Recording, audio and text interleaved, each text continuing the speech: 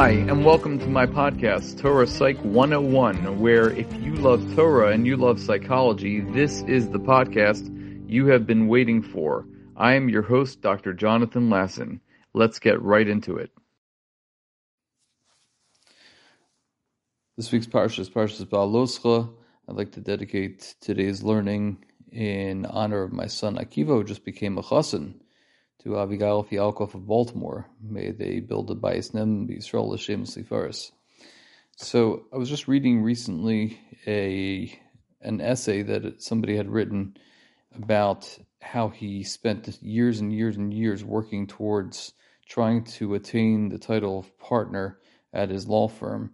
And he details how he slept in a sleeping bag in the law firm office just in order to accumulate as many hours as possible so that he can eventually obtain that title of partner. And he wrote this week how he decided to give up that idea because he reflected back on his life and how often he missed family events such as his daughter's sitter party or his son's sleepover, or his baby's first steps, or talking for the first time. And there were so many different life events that he missed. So he decided that he is no longer going to pursue that partner position. And it was very, very moving and touching how he decided to do that. And in the light of that story that I was reading, I came across the following idea, which has a very similar twist, where we would unexpectedly find it by Aaron HaKohen. In Parshas Beha'aloscha, we read how Aaron HaKohen, he was given the grand opportunity to achieve this really great title of the Aaron HaKohen that's going to be the one who's going to light the menorah, which is a very special zechus. And Rashi says something very strange, that when Aaron got this zechus of Vayas Kain Aaron es mol pnei menorah hela neroseh kasher tziva Hashem es Moshe, that the Torah tells us that he did everything that he was commanded to. And Rashi says the strange word l'hagid shavacho shel Aaron shelo shina, that we're giving the shvach, we're praising Aaron, that he didn't deviate from any word of HaKadosh Baruch Hu, anything that he said. The question that everybody asks is, why would you ever think that Aaron would deviate from anything that HaKadosh Baruch Hu says? Aaron was somebody who went above and beyond the letter of the law. He went above and beyond to create shalom between people, to make sure that everybody understood what was going on in the Torah, what was being said. Aaron had godless himself.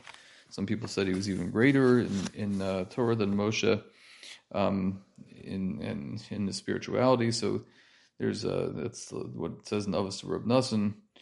And he had a lot of humility. He was a very humble person, just like his brother Moshe. So now he's elevated. So what is the question that was being asked? Why is it that people are questioning whether or not Aaron would change around the words of HaKadosh Baruch Hu, that Rashi has to say the Hagid Shavachu, that's telling the Shvach of Aaron. So we know how people are. Aaron was a human just like anybody else. People look at Aaron and seeing that he was of a high caliber, but still he was a human being. And he could have felt, after all these years of what he has done, he's finally reached that pinnacle where he's lighting the menorah. What's such a beautiful thing that he's able to do this. And the Medrash tells us that HaKadosh Baruch Hu tells Aaron that the karbonos of all the other Nesiim are only for what's going on presently. But your lighting the menorah is going to last forever. So why does Rashi have to make this comment? So I saw one of the Hasidic Sfarim. It says that a person who didn't have the same type of personality or the same type of character traits that Aaron had, after you get elevated to such a high level of Kedusha and such a high position, it could get to your head, because Aaron, as we said, was a human being like anybody else. And we would assume that when somebody gets to that level, he won't mingle with the commoners, as they say. He would just feel so elevated, like, here I am. So, Magiali. But this was Aaron, and it's teaching that Aaron was not affected by his elevation to this high level of leadership. So the Reb Meir of Permishlan, one of the Hasidic Rebbes, he says that this is what Rashi was intending when he said that Aaron never deviated from what was being told to him. It wasn't necessarily that he didn't deviate from what was being told to him, but Aaron never deviated from the man that he was before he got this position. So just like before he got this position, he was someone who was an Oiv Shalom v'Odev Shalom. He was someone that was Machshav Torah, he was Megadol Torah. He made sure that everybody understood the Torah. That never changed. He himself never changed. It's not that he didn't change because of the position. He himself as a man never changed despite what position he had. And it makes us think that what happens to us when we get promotions or we come into a certain windfall, or we have friends of ours who have a lot of fame and a lot of godless, a lot of money and prestige. What happens to them as a person? Does money change the person? Or can a person change money? And we find that Aaron was somebody who was a person who was able to change others despite the fame that he was elevated to by the stature of being able to light the menorah.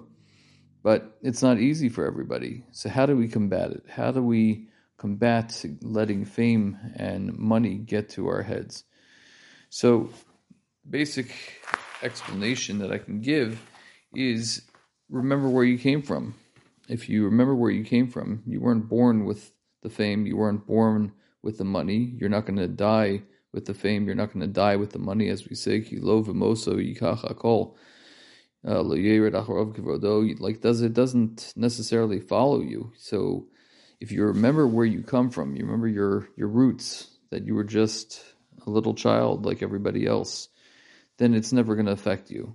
Aaron always maintained that level of Kedusha because he always understood where he came from.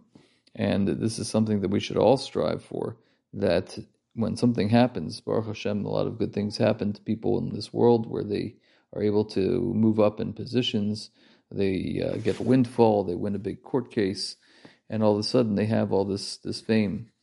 And it can get to people's heads. We're all human.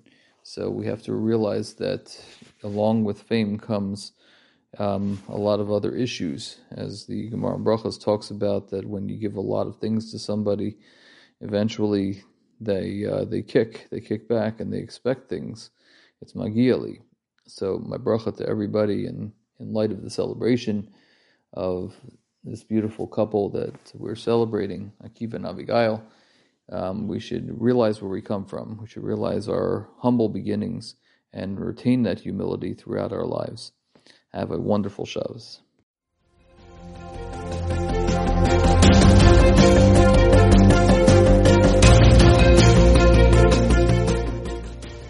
Thanks for listening to my podcast. I am Dr. Jonathan Lasson, a therapist, educator, and lifelong learner.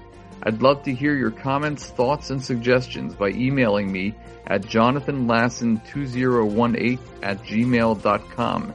That's JONATHANLASSON 2018@gmail.com. I look forward to hearing from you and learning from you. I hope you enjoyed this podcast and are psyched for our next Torah Psych podcast.